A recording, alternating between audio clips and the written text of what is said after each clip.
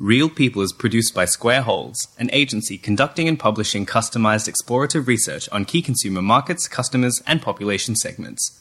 Square Holes also provides associated consulting and support to ignite positive business and social behavior change. Visit squareholes.com for more.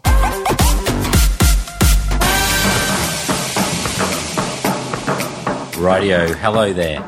My name is Jason Dunstone and welcome to Real People, where we interview average and not so average people, academics, researchers and leading thinkers to help us better understand what real people believe and how they behave. Today we are joined by Christina Dreja, futurist, archetypal consultant and author. Over the past 17 years, Christina has found herself based between Australia, Europe, America and Asia.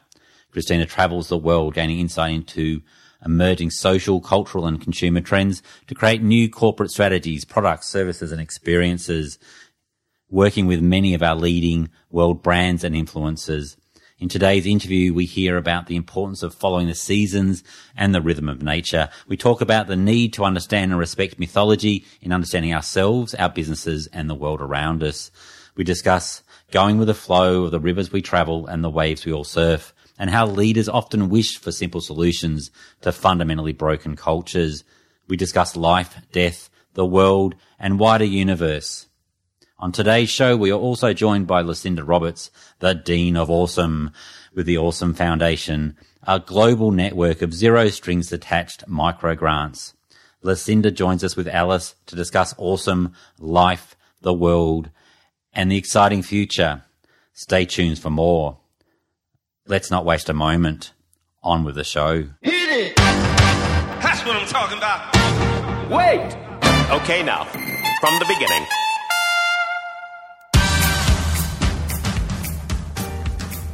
Thanks for joining me, Christina. I'm going to start way back. Mm-hmm. What were you like when you were 10? Gosh, what was I like?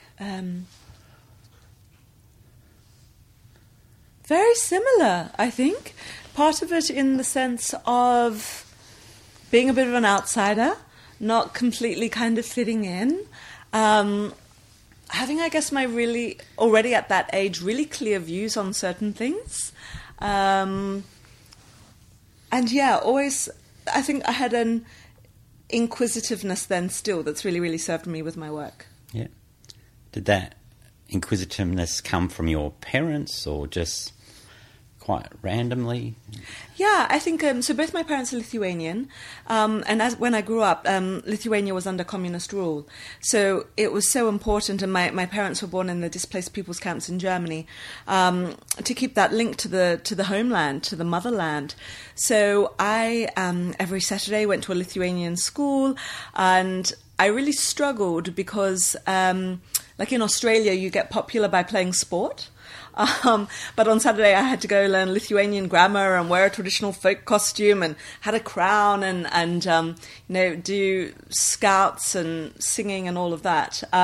So I think always having that another realm or another world that I was part of really kind of sat with me in the sense of, why is this important to someone, or why does this culture do this, or what's the ritual around that? So yeah, it definitely comes from my parents. So back even at that age, just the way you were explaining of almost analysing the cultural differences between yourself and your friends, or was it? Yeah, because it was so painful in one sense, right? It's like, oh God, almost like the joy of being different, or yeah. But I honestly think, like when I grew up, it wasn't that cool to be multicultural like it is now.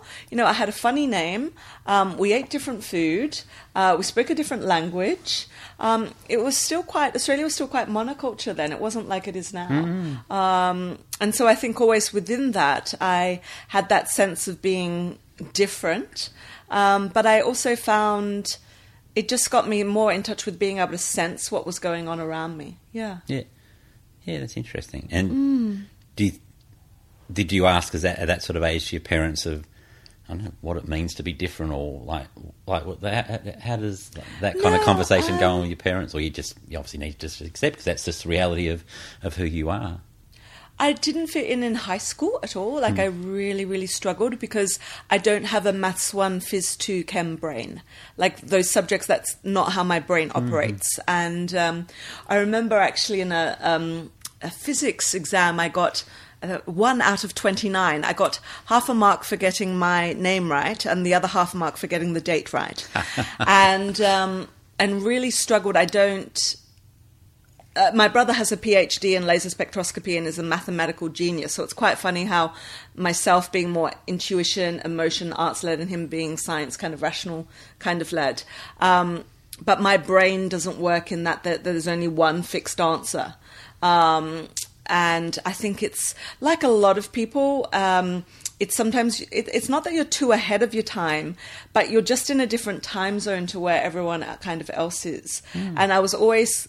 sensing, again, back to that word of sensing and feeling, I was not doing what the other kids were doing, and I wasn't satisfied with just what the other kids were doing. Yeah, that's good. So, did you know what you wanted to do when you grow up? I think I wrote, I either wanted to be at high school we had to do it, I either wanted to be a socialite or a psychiatric nurse. And they called in my parents. I don't think that was the answer they were expecting. And maybe that's somehow a little bit what my life has actually become. Yeah. Yeah. Okay. Inquiring into the minds of people, yeah. Yeah. So you then, and you now, what are sort of the steps that have got you to where you are now? What are some of the, if you looked at, say, I don't know, a few, 3, couple? What are the kind of Probably one of the biggest things was studying Aboriginal cosmology at the university here at Adelaide, just a subject of it, to see constellations of biggest, and I don't just mean star systems, but how life constellates was one part of it. And then I'd also probably say the foray into the world of trends really kind of were specific kind of steps that kind of... Did that come after university? Yeah, it did. Yeah. I didn't do trends. I wasn't... I did anthropology at university, so I was always obviously interested in society and why this culture does this, or what are the meanings and the rituals in a Balinese cockfight, or, having a look at, people eating and just being able to understand what the kinship structures are. Things like that I always loved, yeah. So you finished uni, and what did you do once you finished uni? Yeah, I finished uni, and I'm Adelaide born and bred. I know my accent doesn't sound like it, but I was away for 17 years. So after university, I went overseas. So London for 7, then New York, Tokyo for a couple, and then Hawaii too. So most of my predominant working career has been overseas. Did you look for a certain type of job at the time when you finished uni, or was it just going and travelling, or was it looking for a certain role or occupation? Yeah, I won the inaugural, it was sponsored by Shell at the time, the Livewire Award, so their Young Entrepreneur program, and with a friend at the time set up, it was the beginning of like the web and things like that, so like a real simple web design business, and so won that award, and so that, I guess, started as an entrepreneur, at 17, 18 years of age. And then I moved to just Sydney to kind of briefly for an advertising agency. But again, it was... I was so interested in it's what's more like happening now, which is more collective leadership. I'm not a fan of the hierarchy. I know in certain places it serves its purpose, in an army and things like that. But I really couldn't cope in that hierarchical kind of network, and that actually it's so important to have knowledge of life beyond simply just one's job. It's to inquire of how the world works. And I just remember I used to and I was very young, so I was 16 when I started uni, and so in my early 20s at this ad agency, and I was sending, like people do now, like round robin emails of, hey, did you see this, or what do you think about that, and that was just too much, 20 something years ago, because it's like, no, you're just here to do your job. It's not actually to get everyone on a different, in a way, in a new ideological or thinking paradigm. So there was a process of doing what you do in an organisation like that that you felt a bit uncomfortable with? Yeah, Is that I'm right? not good with rules and structures. Yeah, it's interesting, isn't it? Yeah, I'm probably the same in many ways, which is funny being a I'm a bit researcher. of a rule breaker. It's like if it's supposed to be that way, I abhor instructions, or actually, basically, I just don't know how to follow them. That's And interesting. I used to love cooking, and I know people would always ask for my recipes, and they were all just made up on the spot. Like I'm not one of those people that's very methodical. Yeah. That's interesting. So you went to London Yeah. next after Sydney. So what Yeah. did you do in London? Yeah, in London for 3 years at a brand agency. It was called Rufus Leonard. It was a spin-off of Wolf Olands, which was one of the most successful ones over there. And then I guess I was a strategist there, so really learning the game. But this is also in the dot-com kind of boom. And, I mean, just the money and the excess and but it's like people didn't see anything. They didn't see the writing on the wall. It's a bit like same with the 2008 financial crisis. You know, all those films like Too Big to Fail, and that there are certain people that can see the patterns of what was kind of coming up. Did you see it? Did you see it coming? I In s- hindsight? No, I was too young. I definitely saw the 2008 one Yeah. kind of coming, but not the first .com one. Yeah. So from there to your role now, trends and forecasting and where Yeah, does that- so what happened was in London, I was part of the strategy team, and then obviously the dot-com crash kind of came, and, you know, strategists, 1 minute you're highly valued, the next you're out on the street, you know. And that was then I just really kind of realised that wasn't my lane. And I'd already started at Central St. Martin's doing evening courses. You know, one was actually in fashion journalism, some styling, but then there was one that was actually on colour forecasting, colour and textile forecasting. And then that really linked with the anthropology that I did at university. And I thought, and this is now we're talking about the early 2000s.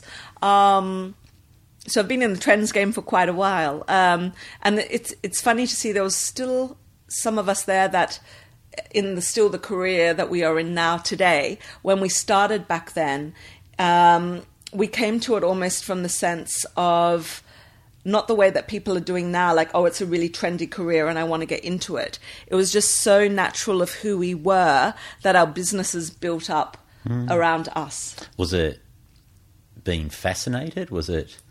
This one sounds a little bit like it was building a bridge between your study in anthropology, then going, oh, this is a thing, I could apply that to that. And to see that there was kind of value in it. And then I was really lucky. My first official trends job was for the son of Lord Howe. Lord Howe was Margaret Thatcher's deputy prime minister, and so the projects and the consortiums that we were working with was like British Telecom and Microsoft and Number 10 and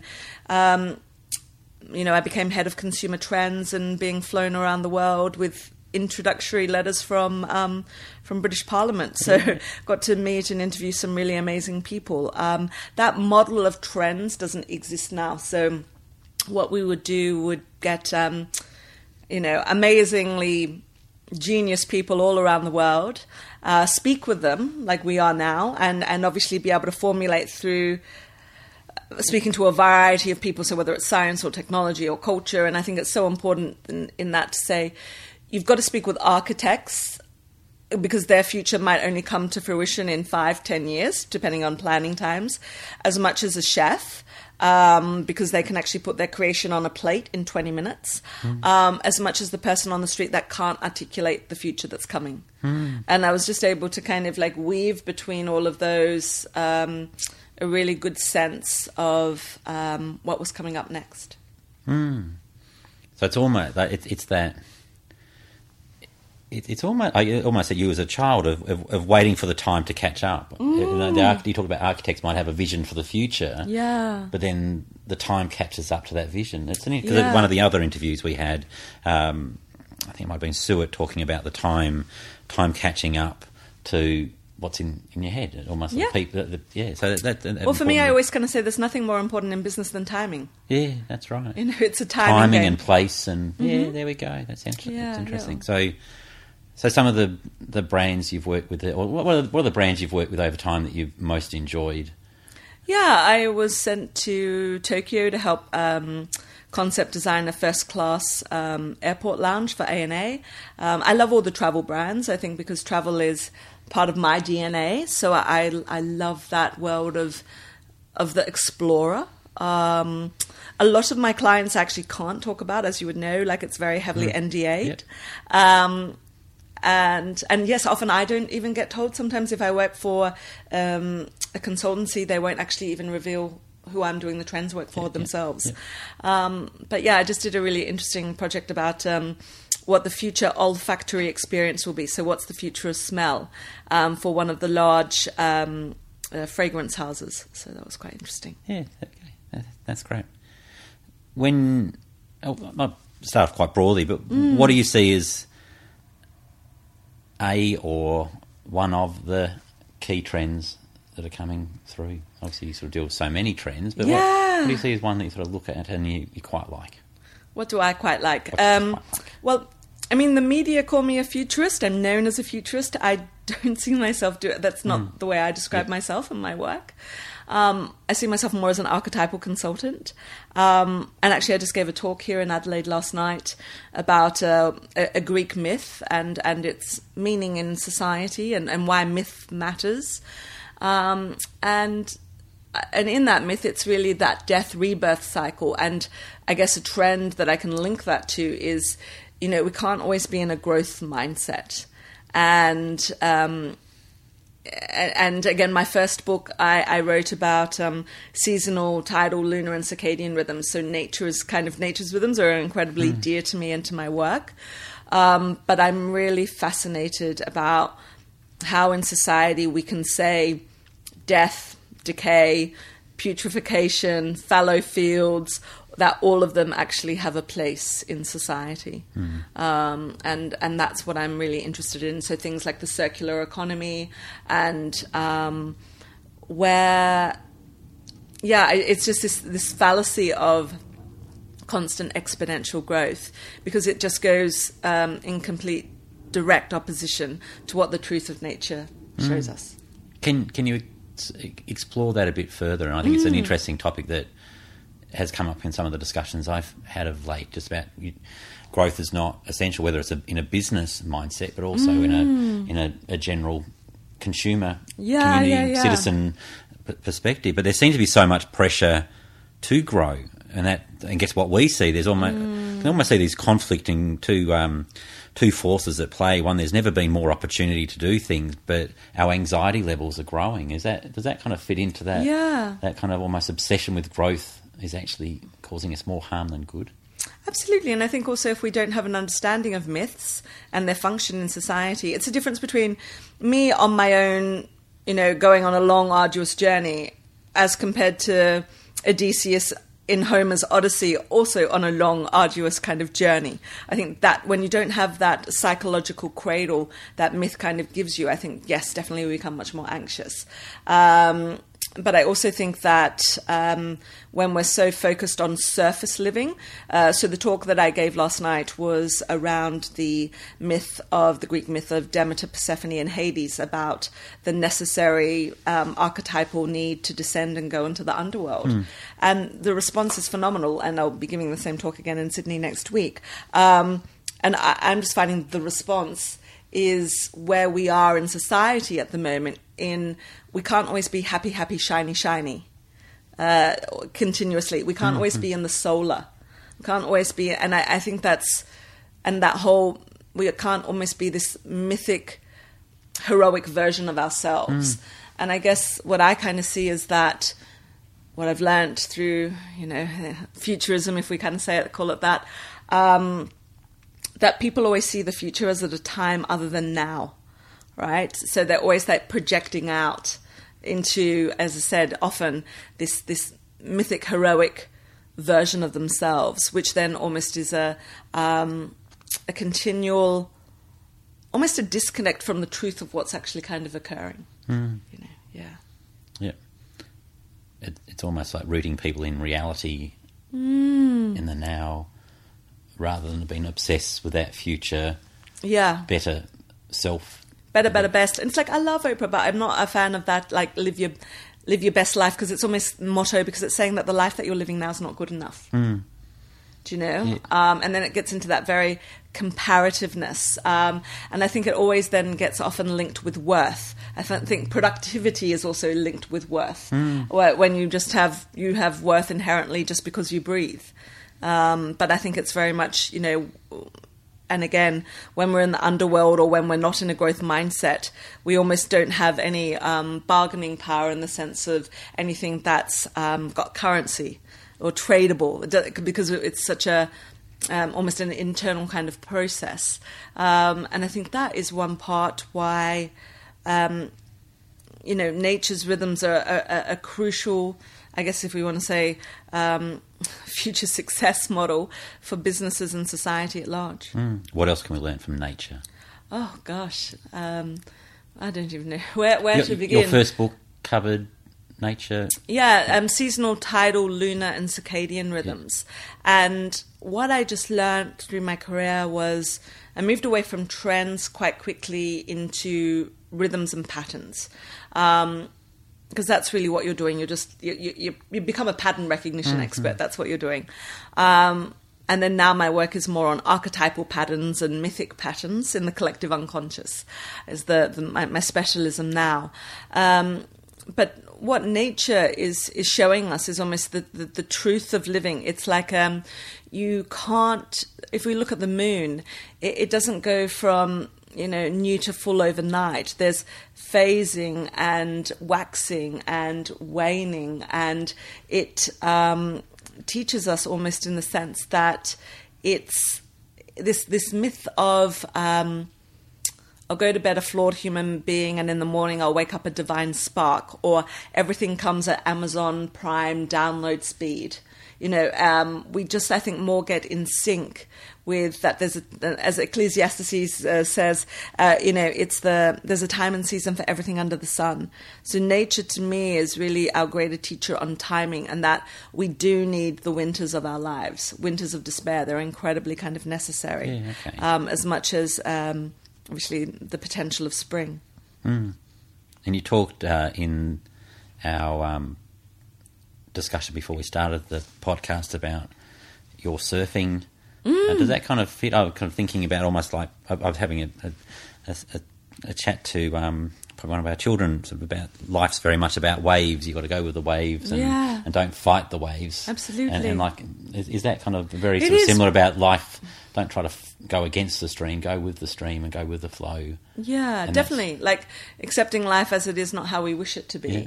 And so I often am working with clients that wish it was pre-2008, that money is around. It's not going to be like that actually anymore, that we're in a new normal.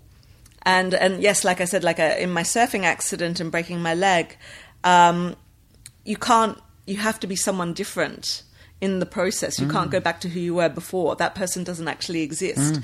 And I think that's an area that, you know, I've been really, you know, fascinated by in regards to, I did go to a lecture last week, though, in Sydney about sacred leadership, about how we're moving from leadership to eldership. And the talk was given by an Aboriginal elder. And there is that aspect also of the richness of rituals, and also in the sense that, you know, when we're kind of going through change or kind of transformation, if you just kind of think of it like the caterpillar to the butterfly, when you actually are the butterfly, like the caterpillar can't come with. So the questions you're asking as a caterpillar don't exist as a butterfly. Do you know? And I think that's what surfing and all those things are kind of almost consistently kind of teaching you is, okay, who do I need to be for this moment in this wave? Not that I mean that you're always changing your personality or anything like that, but it's like, I know when I do public speaking, it's you just always have to say, like, what does the room need? You read the energy of the room. What I speak to the room, to the zeitgeist that's there. And that often means that the talk that I've prepared is not the one that I actually give. Yeah, okay. You know, and it's the same thing of like, you don't go surfing because today I wanted to go surfing. You sit on the sand dunes and you read the waves. You just see what's coming up. And I think it's teaches you to see beyond the horizon, to see what hasn't quite formed yet. You can see waves that haven't, you can see them forming, but they're not yet crashing on the shore. And nothing you can do can change that. That's just the reality of Though I did what it in my is. mind kind of go, I should have been able to predict which wave broke my leg, but that just caused a lot of suffering. Yeah. And just you mentioned death earlier. Do you, building on the conversation we've just had, the idea of birth, life, and death? Do you think we did some work last year for a cemetery, and it was quite fascinating. Just once we step over that bumper, we're talking about funerals and cemeteries. People are quite okay talking about it, but it's this big shock horror about talking about death in society. Even we had discussions with even people who are in their 80s and beyond who were still very, very awkward about that whole conversation around death. What's your sort of perspective? Yeah, obviously, because as I said, it's just been so recent, and actually this is this myth of Demeter and Persephone and Hades is what my new book is about in archetypal psychology, depth psychology. And Hades, for those that don't know that are listening, he's the god of the underworld. He's death himself. He's hell. And it's this Persephone as a young maiden is kidnapped by him.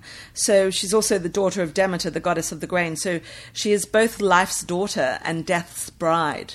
And so I talk a lot about how the underworld and the upper world are married together, because obviously that is the Greek myth where we got the seasons from. But actually that the seed is planted when it's darkest, and that there's always great growth that happens in the dark. It's invisible, that we don't actually kind of see. It's not always what's easily seen with the eye, with the naked eye. It's what's in the invisible eye. It's like some indigenous cultures say that, or for us in the Western culture, we say a woman's pregnant for 9 months because we can see a very visible gestation. But they would say that the gestation period of the child in their indigenous cultures began when the baby was just an idea in the mother and the father's mind.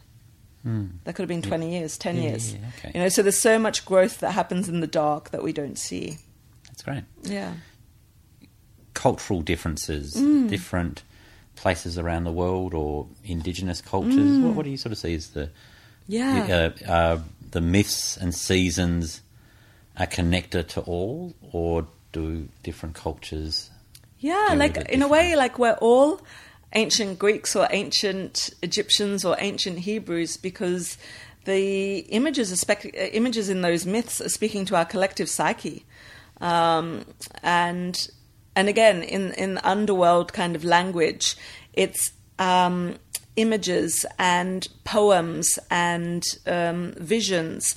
It's not left brain linear world, and it's really being able to how do we kind of have this dialogue, with that metaphoric, mythical kind of part of ourselves. And that's why I think, it's amazing to study the myths that exist all around the world, to see the similarities, obviously, as Joseph Campbell wrote in his work about the monomyth that exists there. But part of it also is, a really good example would be, the Inanna myth with Inanna and her sister Erishkigal of how to weave compassion and cruelty together as much as the light and kind of the dark. And a bit like we were saying earlier with the surfing, it's the continual ebb and flow of life. And again, that's what these myths actually remind us of. But when we're in the corporate world, often it can feel very static and very permanent. That rhythmical kind of quality has often been lost.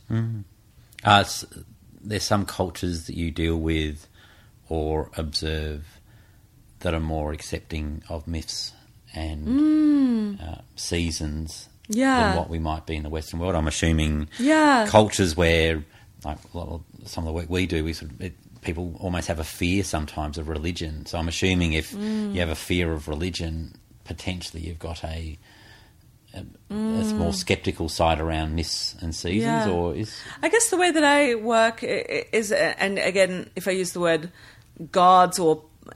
I really like James Hillman's work on polytheistic psychology, that they're actually styles of consciousness, and most of us have kind of lost that metaphoric lens, and I'm really interested in how do we get our mythos glasses back on, not our Logos glasses. And yes, I lived in Japan for a couple of years, and we could say, oh, that's a culture that's very heavily influenced by the seasons.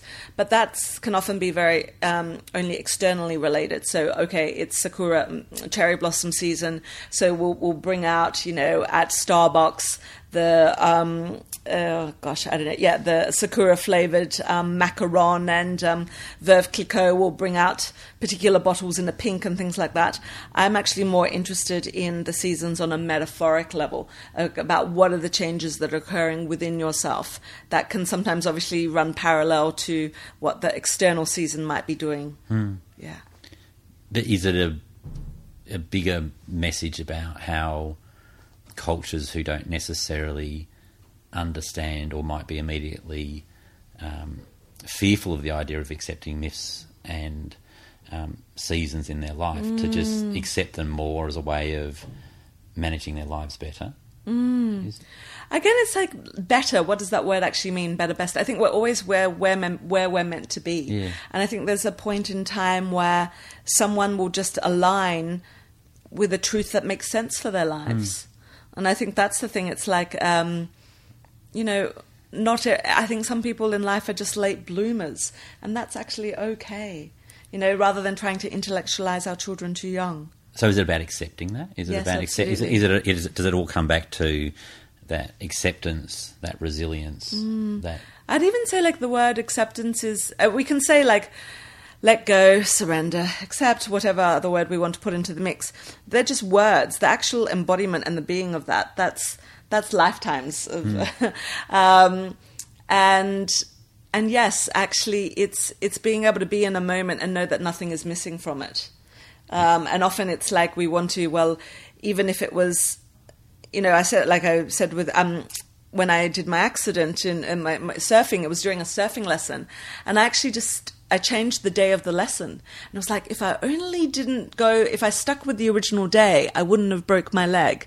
And we can sometimes kind of get like that, thinking we have that much control. And that's why I wrote the book firstly about nature, was because I work a lot with boards and CEOs where they actually believe they are the ones bringing the sun up and down each day.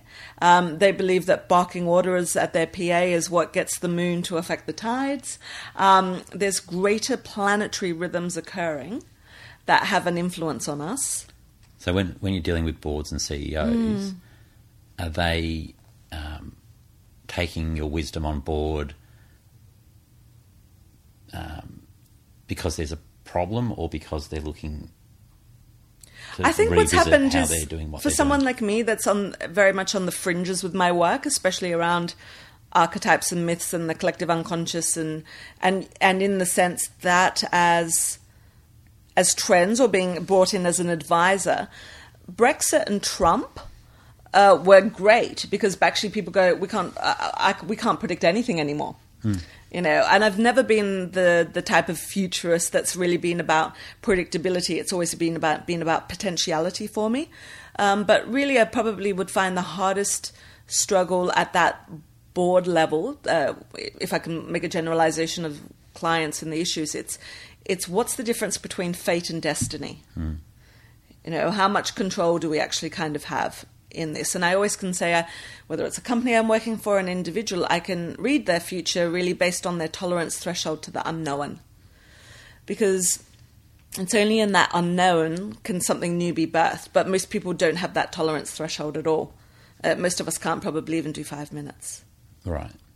And then we go back to habitual repetitive thinking. There is no such thing as a future if it's just a repeat of today. And many, many people and many, many companies live in Groundhog Day. Yeah. So an organisation would get you in from a leadership side of trying to change their culture, to evolve their culture, or is that the desire? And often it's just the exposure of a different way of thinking, of being, of seeing. Why I love archetypes so much is because they are patterns of power. And I really love the work of Carolyn Mace and a lot of her work around the survival archetypes. Because what I was kind of seeing is, like, if you've got a board and you've got, a bully, a child, a caregiver, a people pleaser, a narcissist, nothing new is being born. Nothing. And I think it was Martin Reed we spoke to in our first podcast, talked about the only way businesses can transform is almost to tear it back to its bones and start again, because without doing that, you can't truly transform. Is that similar in your situation? If you're just changing bits where you just might change the C-suite, or you might, if you're dealing with government, you might change a premier or a minister's viewpoint, but unless you can change the fundamental cultural construct, you're not really going to have permanent adjustment to the way that organisation thinks. And what's come up again and again is the importance of a strong culture moving forward. So how do you have those kind of conversations where if you're going in discussing the topic and then you leave, and it's a bit like sand, you kind of dig a hole and you leave, and they go, yeah, it's great, but then the sand just fills the hole in. How do you deal with that scenario when it's such a transformation is likely required? Yeah, and again, a lot of it is like, what are the conditions in which you're kind of being brought in? Because it's of course, you see so many people that say, inverted commas, change makers, and you can say whatever you want on the lecture circuit because you don't actually have to turn up every day and do the job. Yeah, that's right. So it's a lot of it is really being aware of my responsibility when I'm brought in, whether this is a long project or it is just, okay, it's that inspiration hit. But back to the earlier point about, like you said, in transformation, look, destruction is the right hand of creation. And we, in our society, have not made friends with the destroyer archetype. We don't know how to be with it, And again, creation and destruction are inextricably kind of linked together. And again, as is life and death, it's not that one is better or worse than or anything like that. That to me, they're just on a continuum. And it's how do we actually, how do you almost say, and a death is also to parts of the psyche that no longer can come with. That's an essential kind of part of transformation too. Not just, like you said, the physical removal of certain people, because energetically there's still an imprint or a constellation of energy that still exists if that person is there or not. If you were pulled into an organisation and the CEO or the C-suite had a desire to transform their business, would you work with them on an ongoing basis? Yes. So what? And I'm a really big fan of, I'm studying at the moment to become two things, to be do certified archetypal readings through the Carolyn Mace model, but also as a constellation facilitator, systemic constellations. So for me, it's actually you have to work with the system, not the individual. If you just kind of think of the system being a vacuum cleaner and the individual a speck of dust, the speck of dust can't actually, the force of the vacuum cleaner is so great. So you always have to be working with the system. And that's a really big part of my work. So is that looking at the system, how can we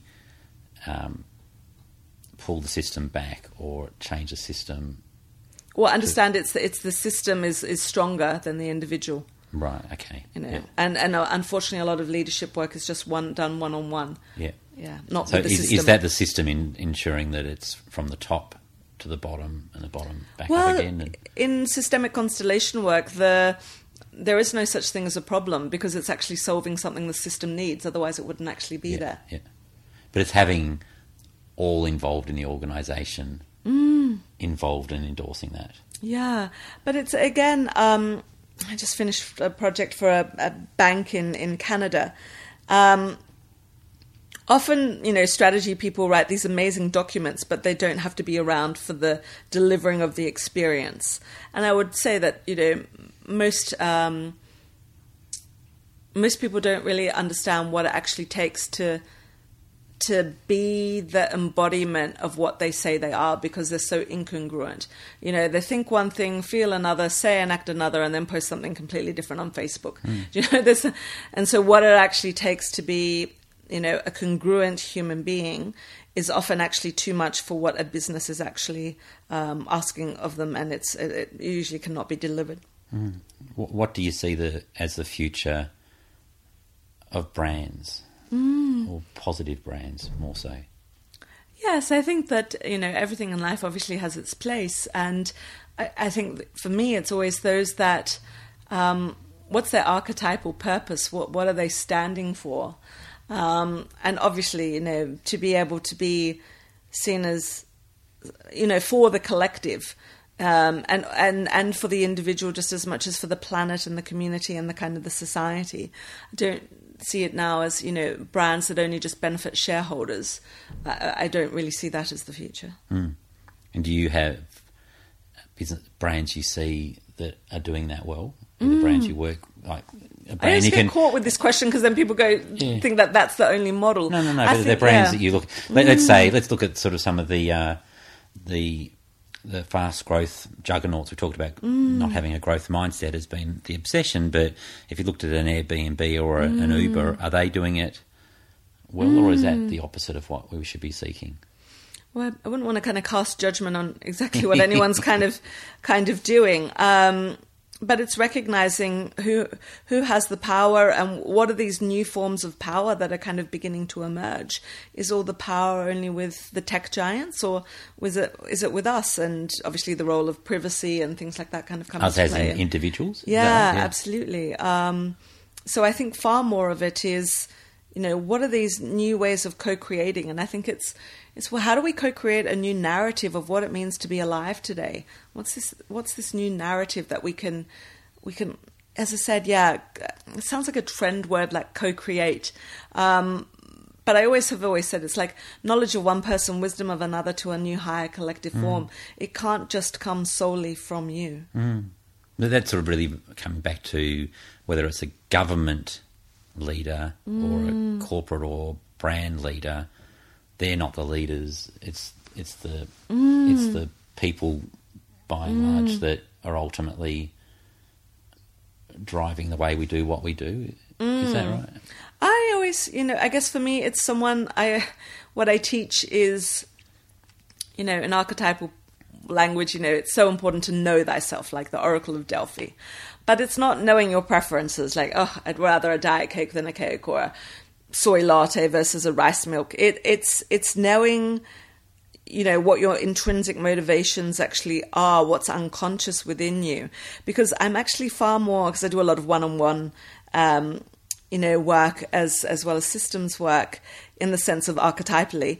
I'm far more interested in how someone destroys their talent than actually helping them see their talent.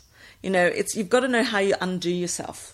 And all the ways that you sabotage yourself. And I just kind of find that that's kind of the work that gets really interesting. At an individual level. At that level. Still knowing that the individual is part of a system, but actually being able to kind of go, you know exactly this is how I sabotage myself. Okay, and this is really how I sell and compromise with my creativity. And this is when I'm in my child. This is how it speaks to me. And when I feel victimized, this is how I do that. That's a leader to me. That has nothing to do with job title whatsoever. But anyone that knows themselves at that level is, to me, someone that embodies what it means to be a leader. Yeah, okay. So, for example, building up the creative confidence in their team, or having their team so they feel psychologically safe. Yeah, that's a really big part of it, being able to have those safe containers, to be able to create that, Yeah, okay. How well does government do all of this? Or what is the government's role in transformation of our thinking, how we involve myths or the seasons, or... Yeah, I mean, I definitely think that, in all things, like, we're so scared often to be humiliated. And that I see a lot in governments is like they don't want to be humiliated or to be seen to make a mistake. And that doesn't help actually anybody. Because it's almost like, how do you trust your vision, your ideas, without having to have it always reflected back to you in voter numbers or consensus? And I don't often kind of see that in government. I don't see those rebels. And we need the rebels. We need the rebels and we need the outsiders. And often they're not the archetypal patterns that exist and work within government. What do you see as the role of government? Definitely, I feel it's so much around what can actually help us, almost be human again. What is this new human? What's the new narrative for humanity? I think it's really being able to kind of lead that. And it's not just about legislation and taxes and things like that, but, you know, we exist on this beautiful planet Earth, which is part of a galaxy, you know, and I think that's the role, which is, what does it mean to be a citizen of the human race? And we've often lost that word citizenship, you know, as well as, you know, as well as we've lost, you know, the you know, the word fortitude. How does someone endure something? You know, not always like emotional bypassing or wishful thinking or quick fixes. That's I think the role for me of government. Yeah.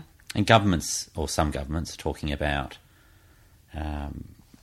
citizen-led or citizen juries or models like that.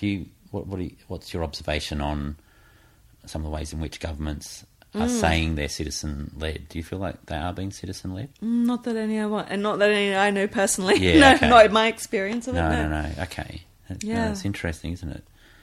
Well, I guess it's sort of interesting on whether it's a government side or otherwise. When we get down to sort of vulnerable people in society, where they're just trying to survive. Yeah. How does it sort of the myths and seasons and it's sort of the same when it gets down to those vulnerable people in society? Is that a government's role of ensuring that all people, vulnerable and otherwise, are the human side is recognised?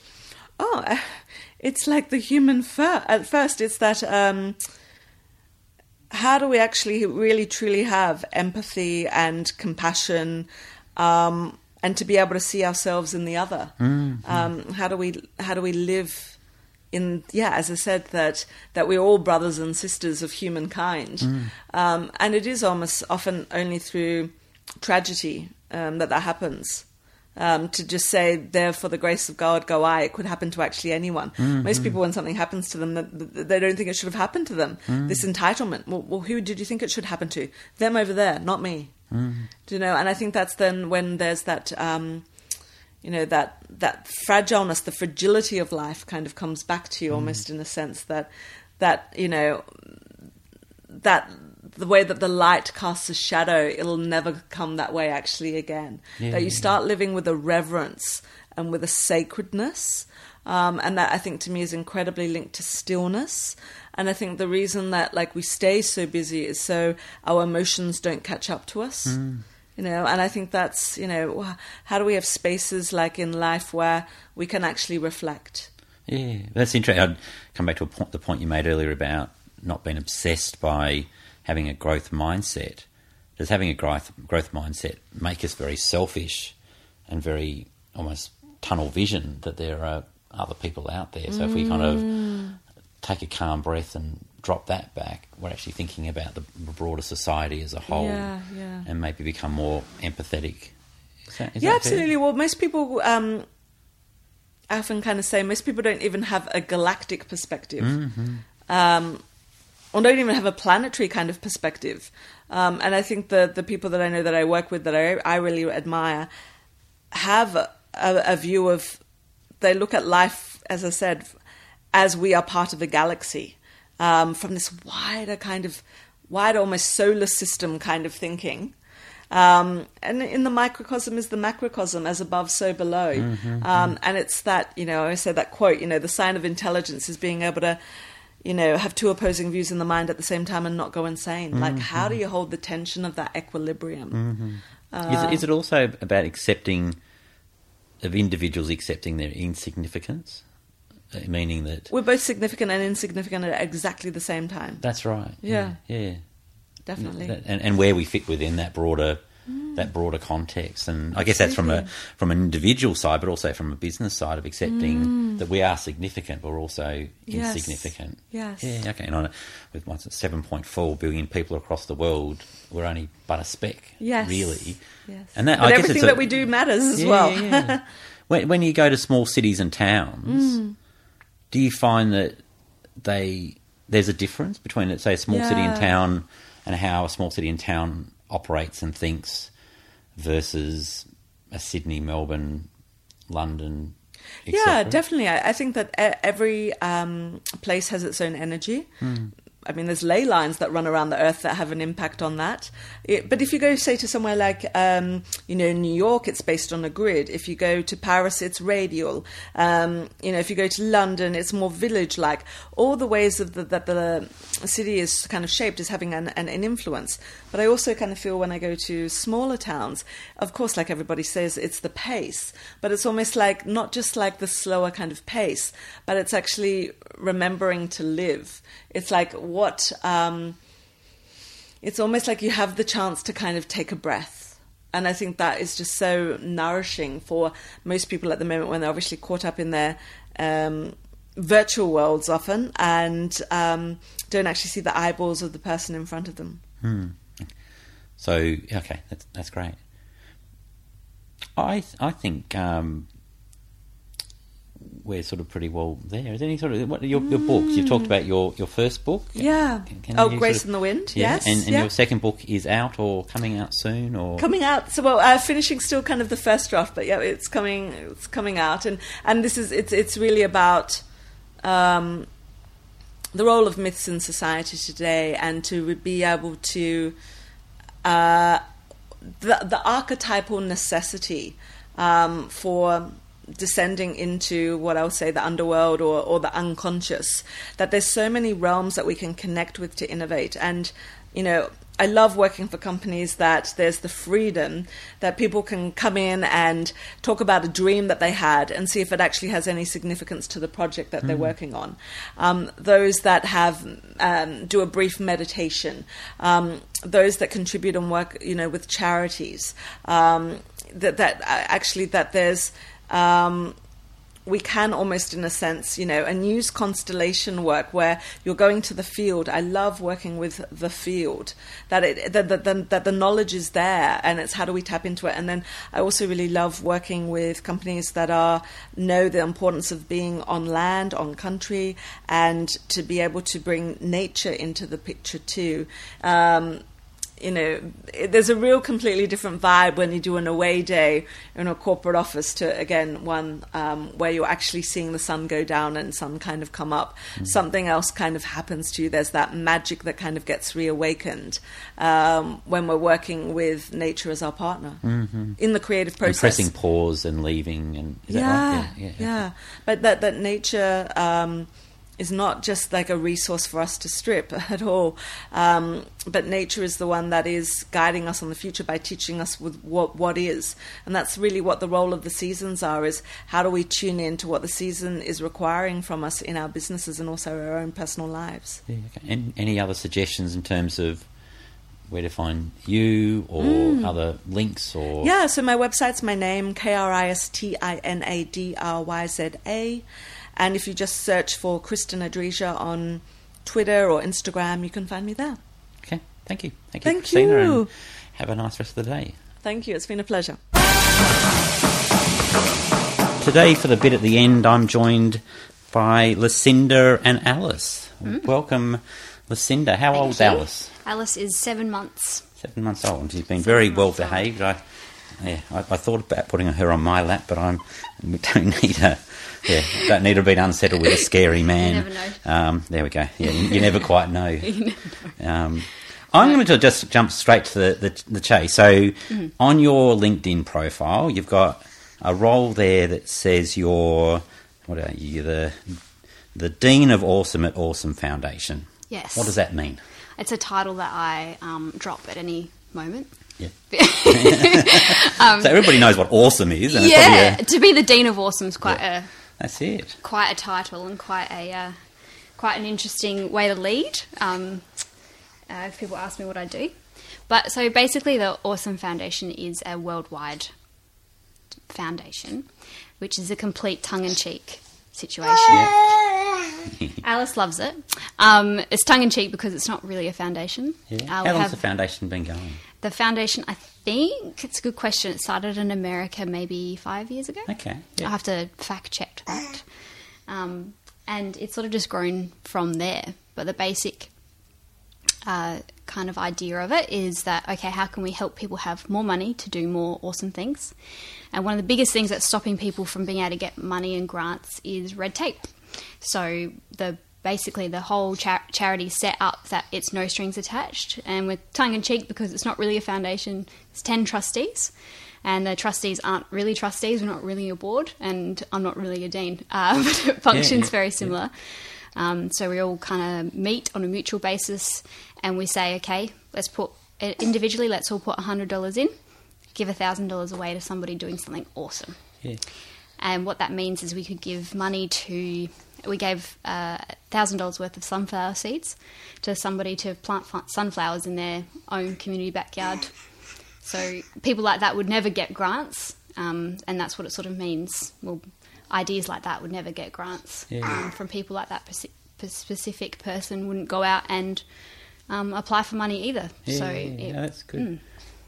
You went to a conference or an event last year for Awesome, is that right? Yes, I did. I got to go to Washington. Yeah. Every single year they have an OAR Summit, which is basically all of the trustees all get together. It's usually based in America, because most of the chapters are in America.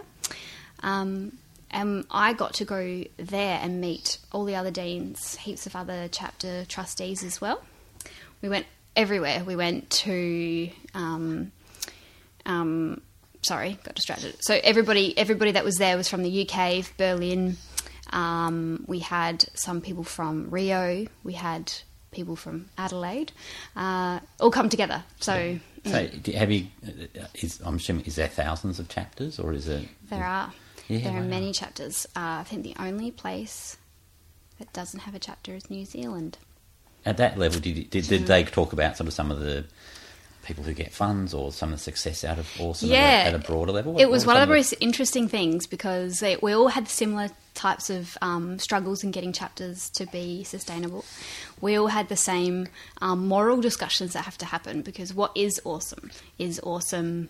We have a little joke that we say, is it to the orphans or the flamethrowers? And it's that sort of thing where you say, who deserves the money every single month? It's like comparing apples with pears, which is really hard.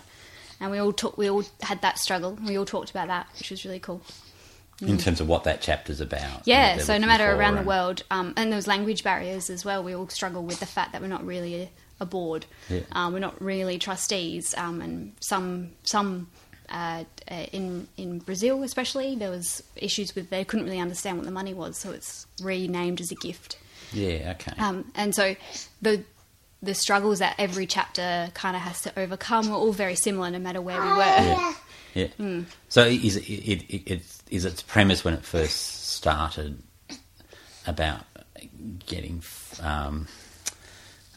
getting funds just to get something started at a really simple level, no strings attached?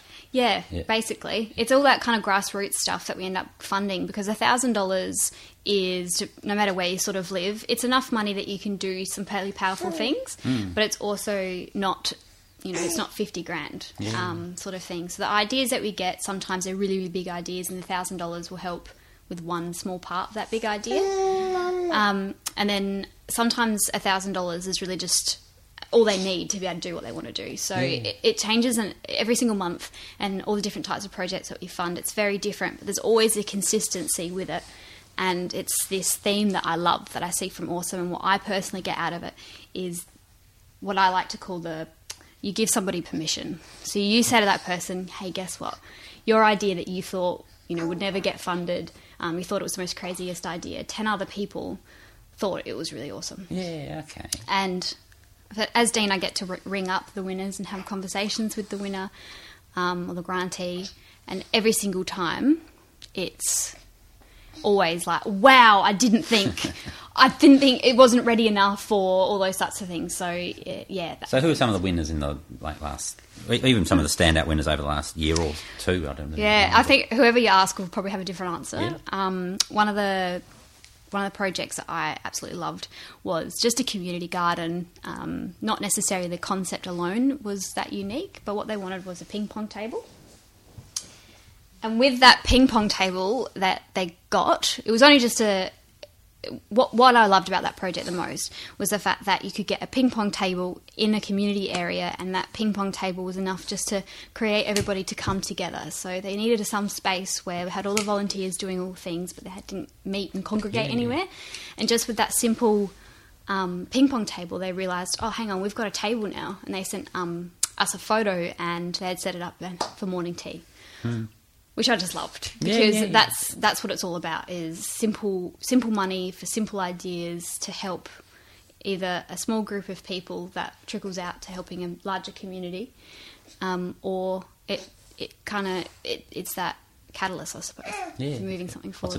What's another one? I love that one. Another one we had was a dance party platform, where an artist built a portable dance party, and it was literally he just needed some wood, and we gave him some money to build some wood, make the stage.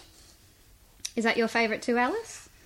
To make the stage, and it just sort of moved around and said, dance here, which was really cool. So there's some ones I'm thinking of. I'll probably think of way more after.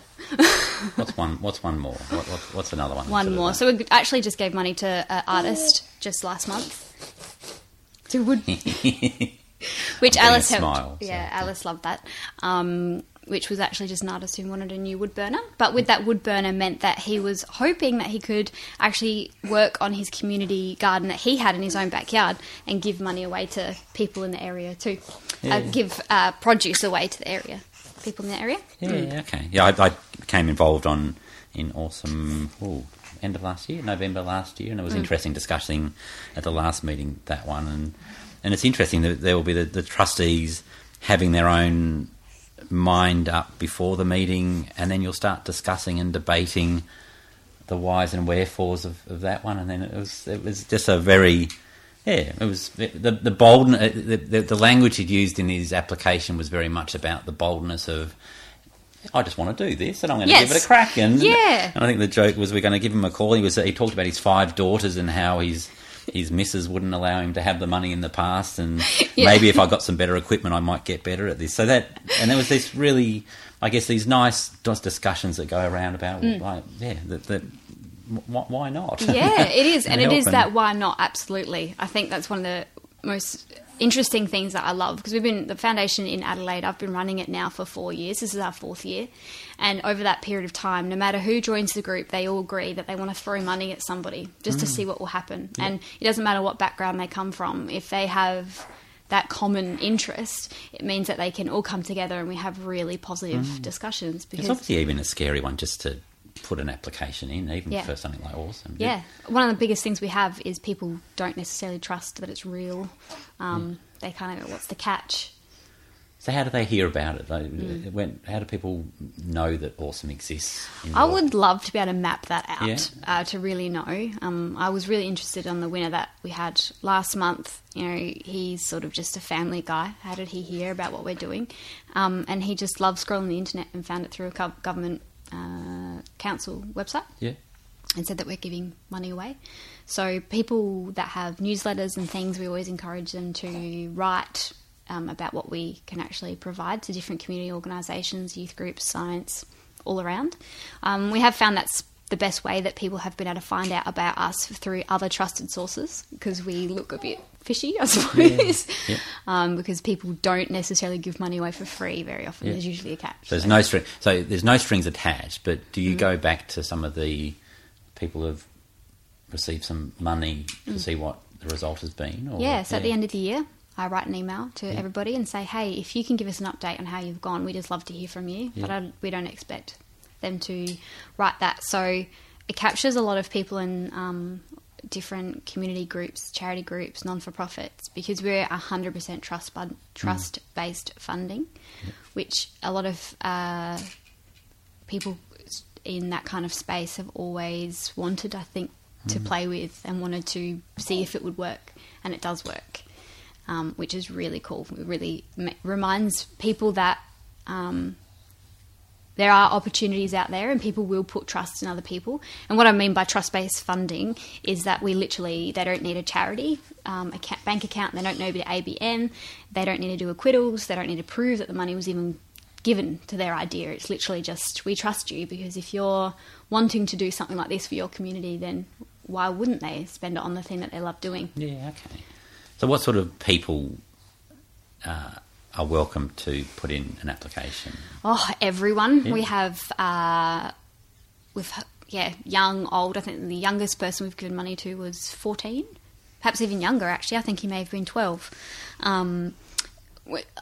People that I actually would love to get more applications come through, walk through the doors, more people in science, more people wanting to try all the different ideas. In Victoria, they actually gave money to somebody to buy $1,000 worth of poo because he wanted to build a poo machine to know how to harness energy from waste.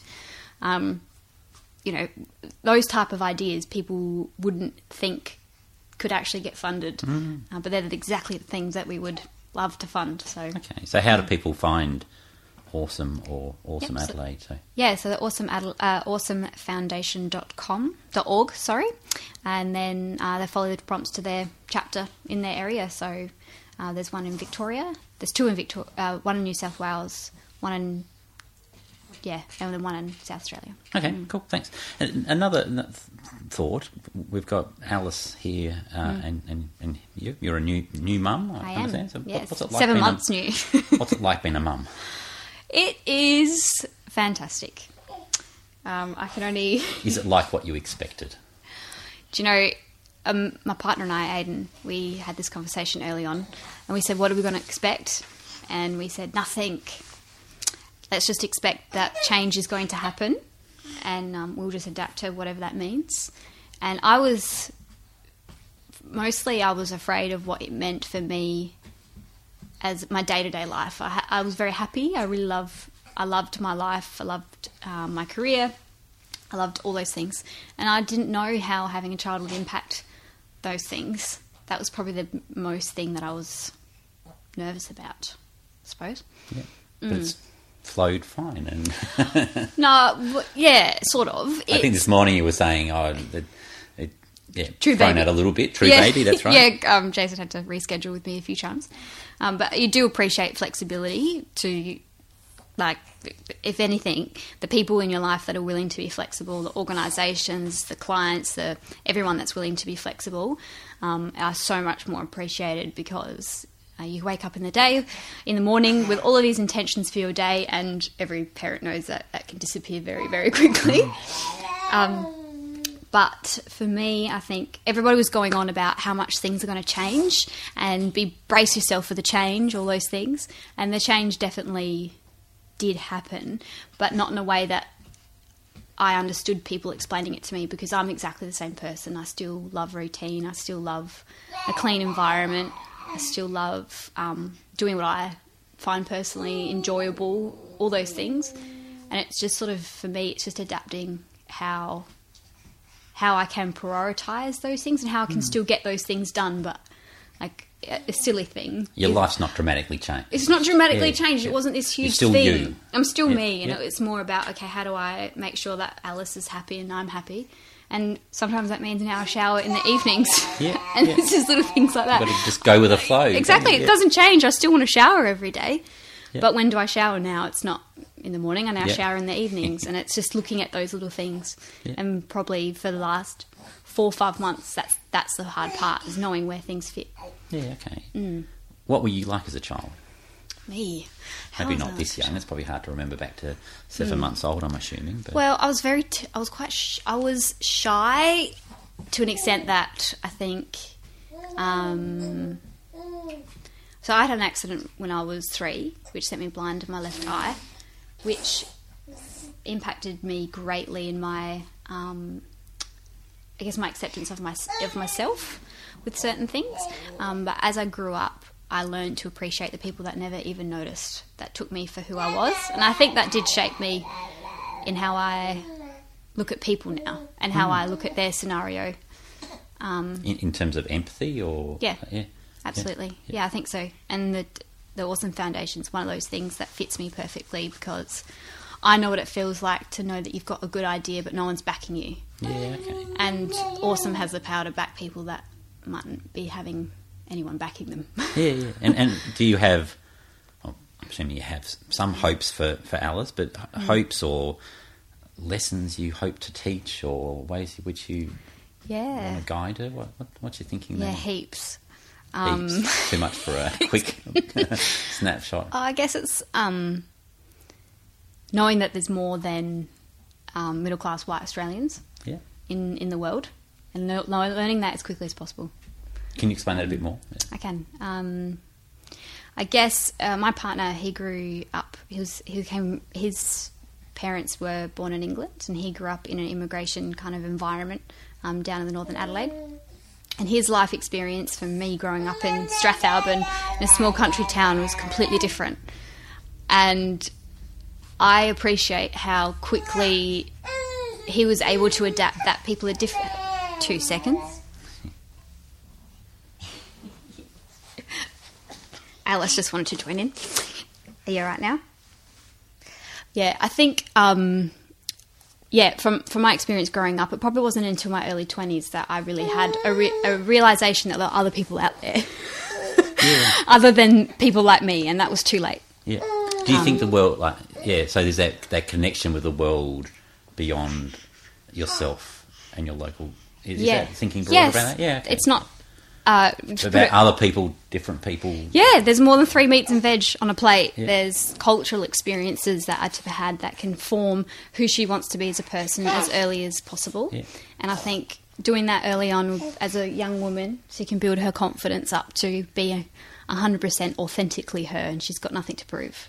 And I do think I have a feeling that if I had more cultural experiences growing up, if I knew that there were other people out there that had been through completely different upbringings and experiences than what I had, then maybe my outlook on the world could have been different. Yeah. The lens that I saw myself in the world, I guess, could have been just a little bit different. Yeah, excellent. So an exciting future, is that? Yes, yeah. I think so. I think it's interesting. I saw a campaign not too long ago from the Eco Store. There's just this natural project, a natural product, and they did this project saying, and they had these kids, and they asked the kids, can you paint your future? And had artists paint whatever the kids were describing, and it was vibrant and flying cars and all those wonderful things. And then they had the parents on the other side of those kids paint the future, and it was dark, and there was global warming and floods and all of those. And I don't know why, but it's just really stuck in my mind because I don't want to project what I think her future might look like onto her. Her future and her world may be bright and wonderful, and it may not have all of this global issues that we're all terrified is going to happen. It could all change. And so I want to set her up for a world where she can feel that the world's her oyster and it's not broken. Yeah. Just because it's different to what the past was. It's her world, and she can make it however she wants to. That's great. Thank you so much. Thank you so much, Lucinda, and thank you, Alice. Bye-bye, Alice. Alice has been very well behaved. She's been smiling with a couple of fingers in her mouth during the show, and she's waving goodbye to the microphone. So thank you very much. Have a good rest of the day. Thank you. Hey, Jason here. Just to say goodbye until next time. Please do not forget to subscribe to Real People via iTunes or your favourite podcast platform. While you're there, please leave a review. If you're interested in receiving our every Friday same time emails, topics from market research to human-centred design, innovation, entrepreneurialism, a whole lot of different topics articles by me, Square Hole's team, special guests from Justin Wilden to Steve Sammartino, Lisa Domenico, Elaine Steed, been quite popular, very committed every week for the last 18 months or so. Please go to squareholes.com/blog to read and to join the email list. You can also follow me via Jason Dunstone on Twitter or your favourite social media. Thank you for listening. Uru.